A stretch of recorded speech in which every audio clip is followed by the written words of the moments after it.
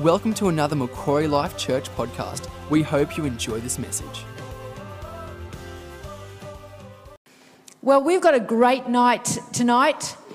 I've asked two of our younger generation to come and speak. We've got Brodie Cashmere and Dan Zaire. Both of them are life group leaders. Do you know what a life group leader is? A life group leader is a discipler. They gather people into their home and they help them in their walk with faith, their journey of faith. And they both lead great life groups. They also have positioned themselves well. All their years, they've positioned themselves well, even when they've gone through hard times. Even Dan, having Mark and I as parents, he's hung in there, praise the Lord. But I love both of them. They've positioned themselves well. They've got great humility in their lives. They've both got great futures. And so Brodie's interesting. They're kind of different because Brodie has had no baton of faith passed on to her from her parents. She's done a journey, a difficult journey. It's difficult when you've got no family and you're the first one making a commitment to Christ, whereas Dan's had Mark, Zaire and I, and that's had its own challenges, I'm sure. Anyway, thank you, Brodie. Brodie's coming up first. We're looking forward to it.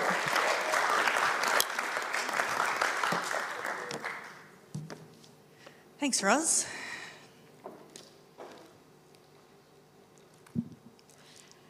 So going off that introduction, I actually want to talk to you tonight about being a second generation Christian.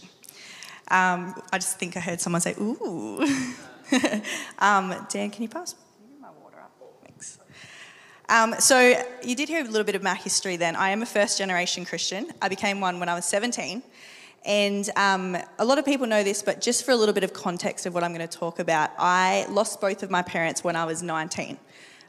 In the space of a month. So my mum died in a car accident and then my dad abandoned our family a few weeks later. And so I've actually spent pretty much my whole adult life with no parents. And while I don't choose my circumstances, I do choose how I respond to them. And I can tell you that I've never, ever had an identity of an orphan. I know that I am a loved daughter in this house, and the reason I'm still standing here today is because I've been a second generation Christian. So I want to talk to you tonight about the importance of having spiritual parents. But first I want to say this, having good friends isn't enough. So I'm really intentional about my friendships. When I was in year 11, I made a decision that I would either have good friends or no friends. And that might sound a little bit extreme, but when you're an introvert and you've only got a capacity for 3 friends, there's not enough buffer to have bad ones. And so I have got really, really, really good friends. I've got friends, my best friends have been my friends for 15 to 20 years, and they've been strong friendships and they're strong Christians. But even then, they're not the reason that I've got through everything I've gone through. My friends could not walk me through my 20s because they were walking it themselves. They don't have a mother's and father's heart for me and they can't raise me up. So we need a generation above us. And having no parents does make you realise how much you need them. But we do need spiritual parents just as much. And I don't have spiritual parents because I don't have parents. I already had spiritual parents pretty much from the day I walked into this church, and they have remained with me the whole way through. So being a second generation Christian isn't so much about who your parents are. It's about understanding that you've been designed to be raised up by a previous generation. And it's about valuing and honouring the God-given authority, responsibility and wisdom of that previous generation to guide you and teach you. Generational Christians are those who foster rich and meaningful relationships with an older generation because they understand the mandate on them to raise up the next generation. Now, I've heard a lot of people in our generation talk about how they want mentors. So there is a desire for a relationship with the older generation.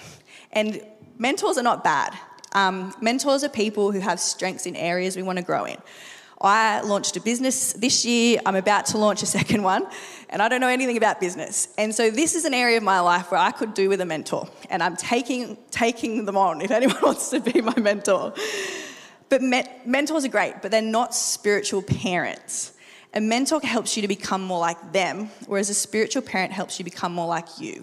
They draw out and call what God has placed on you. Mentors are for a specific time and season, but spiritual parents are for any season. Being a parent is a significant sacrifice. And I've got some amazing spiritual parents who have sacrificed a lot for me. And I want to honour them tonight. I think only 2 of them are here. I can't see anyone really, but I don't think that the rest are here. So my spiritual parents, I've had a lot of people who've had a father or mother heart for me, but the people who have walked me through have been the Zares, the Sherwoods and the Goulays. And I want to just tell you 3 things that they've done for me. And if I can get a clock, because I haven't gone through this, I don't know how long I've got left. Oh, is that why I can't see anything? Oh, this is the second time power's gone out when I've been speaking. Is there a lightning strike again? Okay, so this is what my spiritual parents have done for me, and it's okay if you feel a little bit jealous, because they're awesome. So the first thing that they've done is they've treated me like their own child. Psalm 68 verse 6 says, God sets the solitary in family. And there is a New Testament precedent for spiritual parents. Paul was a spiritual parent. In Timothy and Titus, when he writes to them, he addresses them and he says, because of our faith, you are like a son to me. And I've got spiritual parents who have treated me not like a son, but a daughter.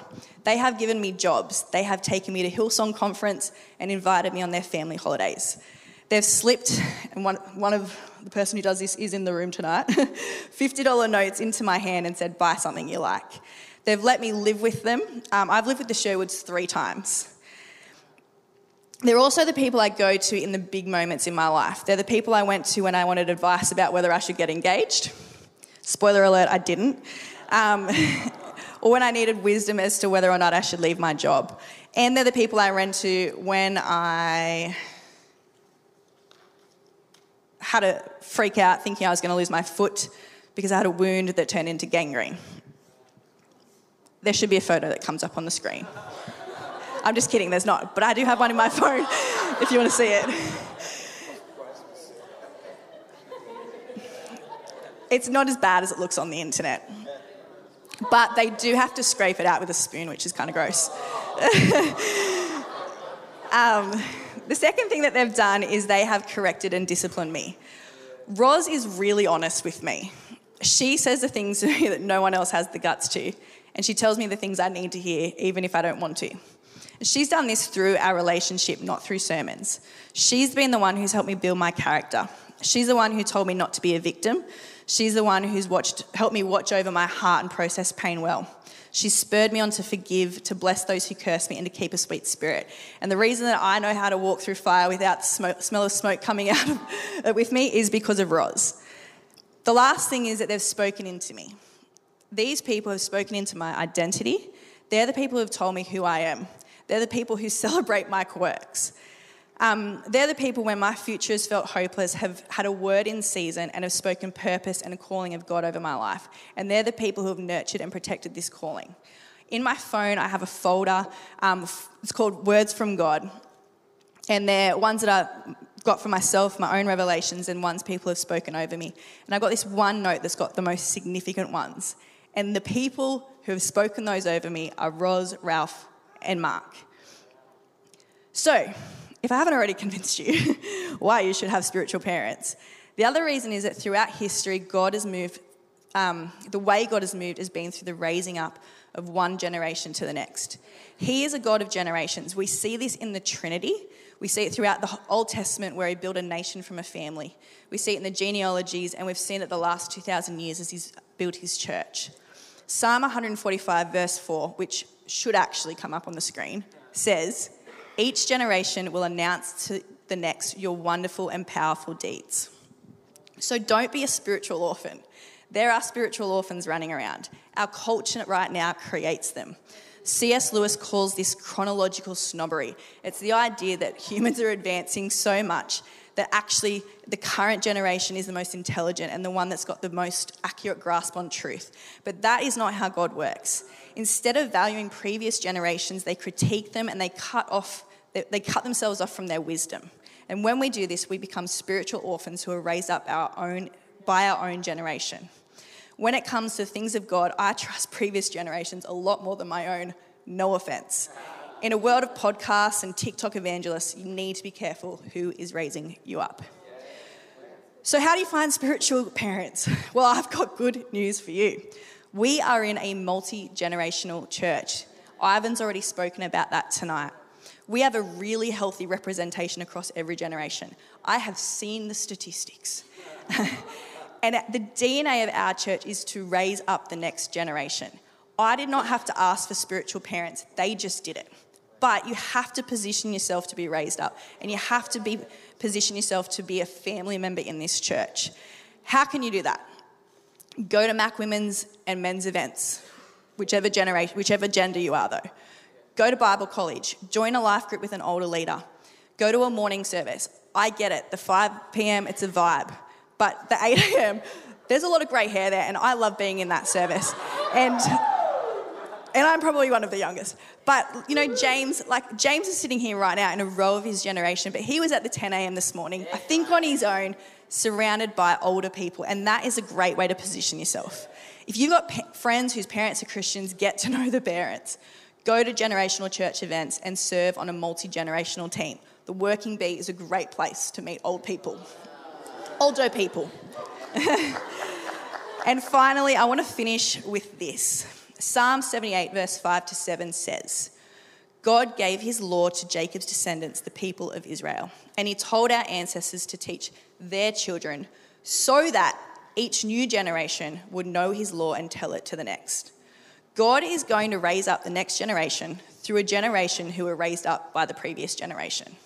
God has and always will move through generational Christians. He uses second-generation Christians because he wants the next generation to be raised up to be generational as well. If we cut ourselves off from the generation above, we cut ourselves off from kingdom influence for the next generation. First generations may be able to influence wide across their own generation, but God is looking for those who will position themselves to influence the next. Now I'd like to invite someone who has loaned me his parents for a very long time, but also someone who I deeply respect and someone I do call a friend. We've had lots of adventures together over the years, including a random, whitewater rafting trip through the jungle. It was fun. I've come Dan.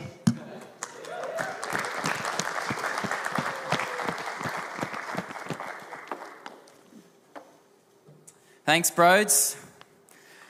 I actually had a gangrene photo to show everyone as well. I'll take my shoe off and you might be able to still see the remnants. No, I'm only joking, everyone. But thanks, Broads. You're my sister and I love you. I absolutely love you. So, James, brother, I saw you this morning as well. But I've got a word for you, my friend. There is a steadfastness on you. And I see you not only just being a son of this church, but actually already starting to step into a fatherly role. Now, that doesn't mean the fatherly role as in your own children, but actually starting to have an influence already on younger people. And I think the leadership that is on you, you are potentially going to become a great elder in this church one day. I really see that on you. And Sam Clark, that Mo, where are you, brother? Where is he? Oh, look like you just escaped from prison up there, mate. Can we do a criminal check on this guy? No, mate, but I love seeing you on stage. You bring life, you bring lightness, and I see you just continually leading in the future as well, in the creative space in this church too, mate. So, love you, mate. All right, I've literally just got one point to share with you tonight. And it's this. In the DNA of wisdom is fatherhood. In the DNA of wisdom is fatherhood. And in Deuteronomy 34 verse 9, throughout this enlarged season, we've been looking a little bit at the life of Joshua. And Deuteronomy 34 verse 9, it says this. Now Joshua, son of Nun, straight away it mentions generations, was filled with the spirit of wisdom because Moses had laid his hands on him. So the Israelites listened to him and did what the Lord had commanded Moses. Let me read it again. Now Joshua, son of Nun, was filled with the spirit of wisdom because Moses had laid his hands on him. So the Israelites listened to him and did what the Lord had commanded Moses. And so tonight, I want to have a look at this scripture and the link with our topic of generations. When you read that scripture, it might not seem like there's much there. But I just want to break it apart for a couple of minutes and show you how this relates to my one point. In the DNA of wisdom is fatherhood. Now, there are two fathers mentioned in this scripture. Nun, Joshua's physical father, but then Moses. Now, fatherhood. Growing up in a healthy church, Macquarie, I got to be a son, and I received fathering from my biological father.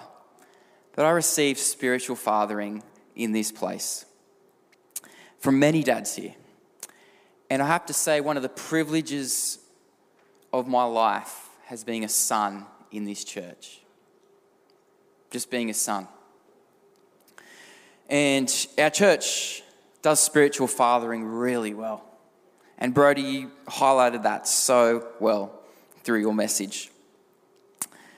Now, as a son, I've been a bit of a rat bag at times.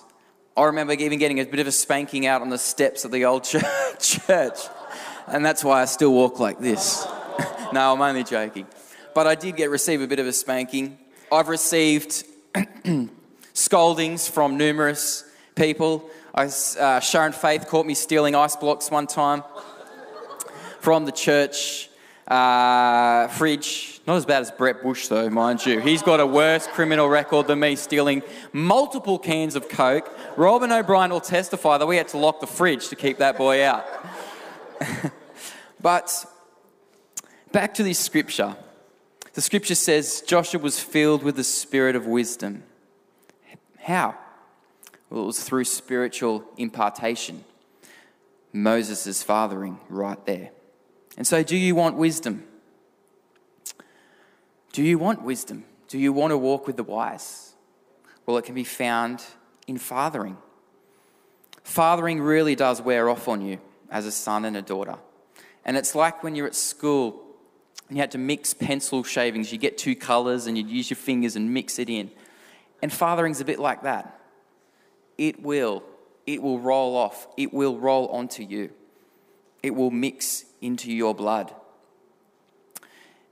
Just a quick list of fathering qualities that have had a real influence on me, being a son.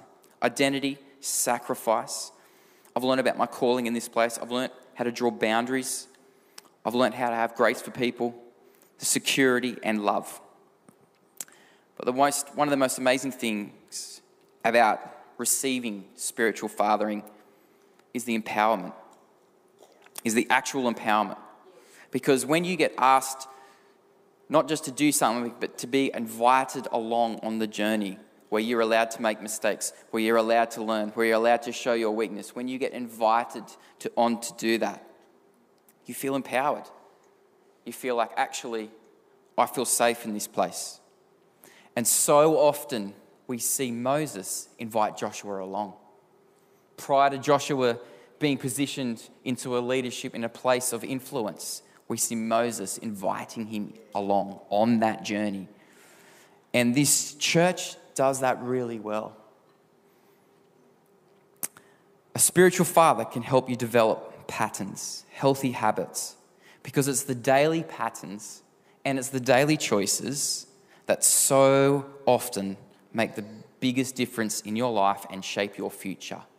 You learn that from spiritual fathers. You learn that from fathers, how to make good daily choices, how to make spiritual disciplines, how to make those healthy habits. You get that from fathers. And it was the spiritual fathers of this church that have modeled that so much to me. Great fathering is great modeling. And when you study the life of Joshua, you pick up on some of the patterns he developed through the fathering he received. You see, Joshua's journey was full of these little patterns and these healthy habits. He loved the presence of God. You see him always wanting to be drawn back to the presence of God. You see his devotion, his personal devotion, his love for people, his ability to lead with confidence and courage based on who his God was. You see that he's not willing to turn a blind eye, to take and absorb any kind of, what's that word called? When you're willing to take on, or not a weakness. Anyway, I can't think of the word right now. It might come to me later. And it's amazing that he develops these healthy habits. And part of that is from what was modeled to him through Moses. Last thing I just want to talk about. In this scripture that I read out before, it says this: so the Israelites listened to him, talking about Joshua, and did what the Lord had commanded Moses.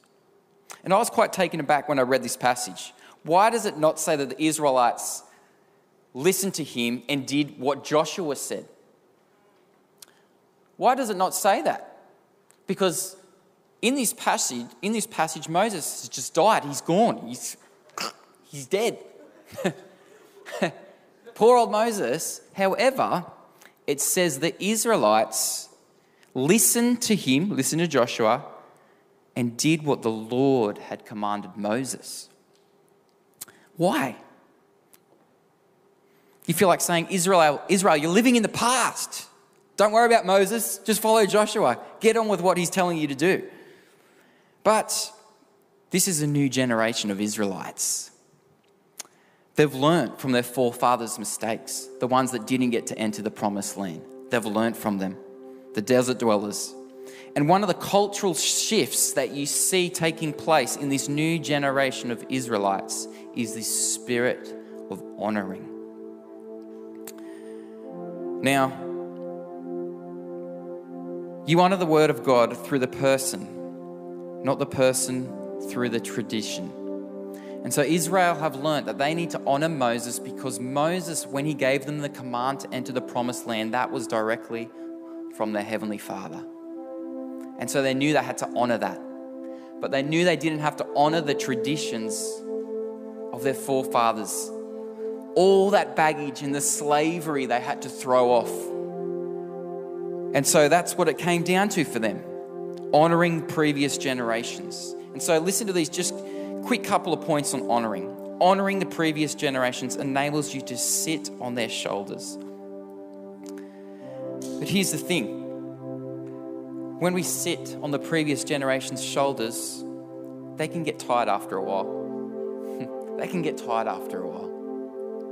And if you've been to a festival or a concert and you've ever sat on someone's shoulders, you know that the person sitting under you, their shoulders are going to get sore after a while, yeah?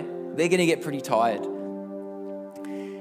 And so the person underneath supporting your weight is going to get pretty wearisome from this. And then that's where we have to have grace for them. We have to have grace for our fathers. And those Israelites, they had to have grace for their forefathers. They had to have grace for Moses, even though Moses made some mistakes. So in this passage, we're seeing Israel honouring what Moses had told them to do. Honouring Moses' command. So as I close, I just want to ask you this question. Is there something you need to have grace for one of your fathers? It might be a physical father. It might be your dad. But it might be a spiritual father. Is there something that you need to look at deep within you and go, wow, there's something I haven't forgiven my dad for? Because here's the thing. Having grace for your father is actually having grace for yourself. Because you are the son and you are the daughter and you carry their name, you carry their DNA. And by having grace to a father, you are modeling to someone else to have grace for you. Because you are going to make mistakes. You are going to you're going to have wrongdoings. You are going to have things in your life that are incorrect. And so by forgiving a father and having grace for them when they've been tired, when they've said something to you, when they've done something that has hurt you, by having grace for them, you are modeling that to someone else. It might be even your own son and your daughter, or it might be someone else in your world, and they think, wow, how are they able to forgive that father, that spiritual dad? How are they able to forgive them for that? And so as you just close your eyes, I'm just going to give you one moment right now. I believe the Holy Spirit is actually going to speak to you about something that you need to forgive a dad for, a father for, a spiritual dad maybe even someone, a dad in this house that was just trying, and they were doing what was modeled to them. Because you see, often fathers don't always have the best models. You can see, you only have to look at the brokenness in our world to see that there is such a need for quality and healthy fathers. But we've got to have grace to our dads. They get tired, they get fatigued, they make mistakes. And so right now, I'm just going to believe that the Holy Spirit will actually speak to you or show you something that you need to forgive your father for. Holy Spirit, right now we're sorry. We're sorry for holding on to those things where we've drawn up. We've held up a wall to our dads. We're sorry, Father, for holding a grudge because they've let us down. We're sorry, Holy Spirit, for not having grace to them. And so right now we choose to believe what Joshua did and what the Israelites, what that next generation of Israelites did, that now generation of Israelites. They actually were able to still honor Moses. They were able to honor and have grace. And so, Holy Spirit, we step into that. We step into that. And Lord Jesus, we ask you, Father, to come into that space. There's pain, there's bitterness, there's anger, there's hurt. But we surrender that to the feet of Jesus. We surrender it to the feet of Jesus. And part of enlarging is having grace for our fathers.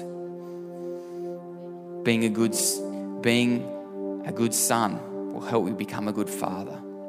And so, Holy Spirit, Jesus, we declare grace, we declare freedom, we declare life, we declare love, we declare healing, we declare your goodness. Father Jesus, thank you that you are our ultimate Father, and you can fill any gap, any single gap. In your mighty name, amen. Amen, amen, amen. Thank you for listening. We hope you have enjoyed this message. For more information, please visit macquarielifechurch.com.au.